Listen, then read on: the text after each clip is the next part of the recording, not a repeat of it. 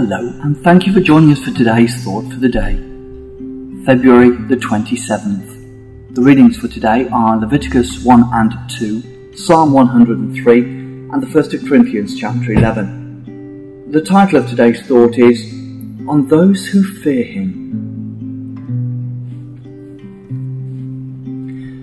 Now, Psalm 103 is a very popular psalm because of its emphasis on the love and the mercy of the Lord.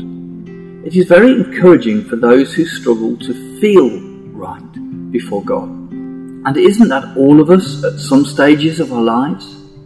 We feel in our hearts the urgent need, despite our failures, to feel God is on our side, even by our side. There is one factor that is repeated in the Psalms that must not be overlooked. Otherwise, the divine message of encouragement this psalm conveys will be distorted.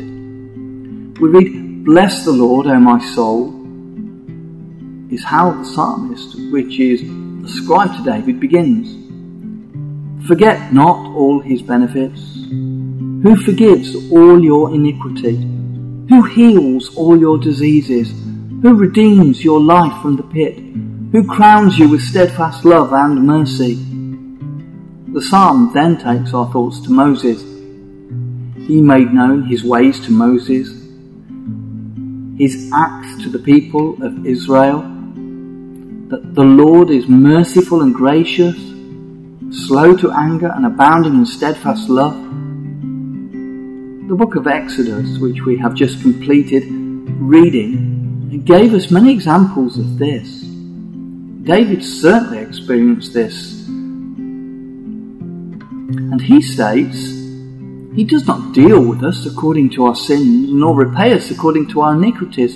For as high as the heavens are above the earth, so great is his steadfast love towards those who fear him. Verses 10 and 11. Those final words must not be overlooked. The next verse says, As far as the east is from the west, so far does he remove our transgressions from us. And so you can go east as far as you like, but you never come to the west. The next verse repeats the qualifications given in verse 11. So the Lord shows compassion on those who fear him. Verse 17 repeats this for the third time. The steadfast love of the Lord is from everlasting to everlasting on those who fear him. Solomon comments on the strength of a threefold cord. Ecclesiastes 4 verse 12. How much more a divinely inspired threefold statement. The word fear, in the sense of being in awe of the Lord, occurs no less than 26 times in the Psalms.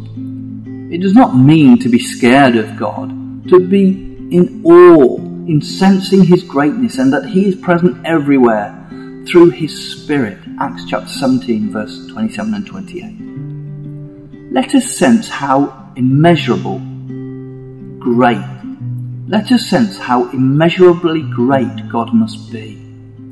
Look back at Psalm 36 and note David's words. For with you is the fountain of life. In your light do we see light. O continue your steadfast love to those who know you, and your righteousness to the upright in heart.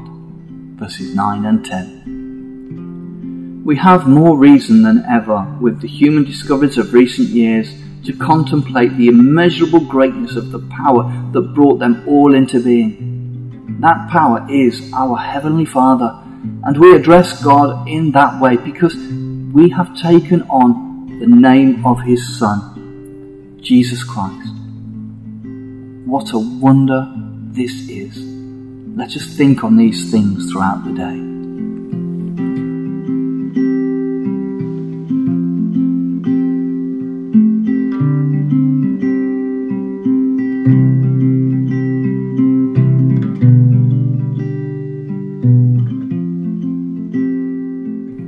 Well, thank you for joining us for today's Thought for the Day. We pray that you find it helpful. If you did, perhaps share it with a friend.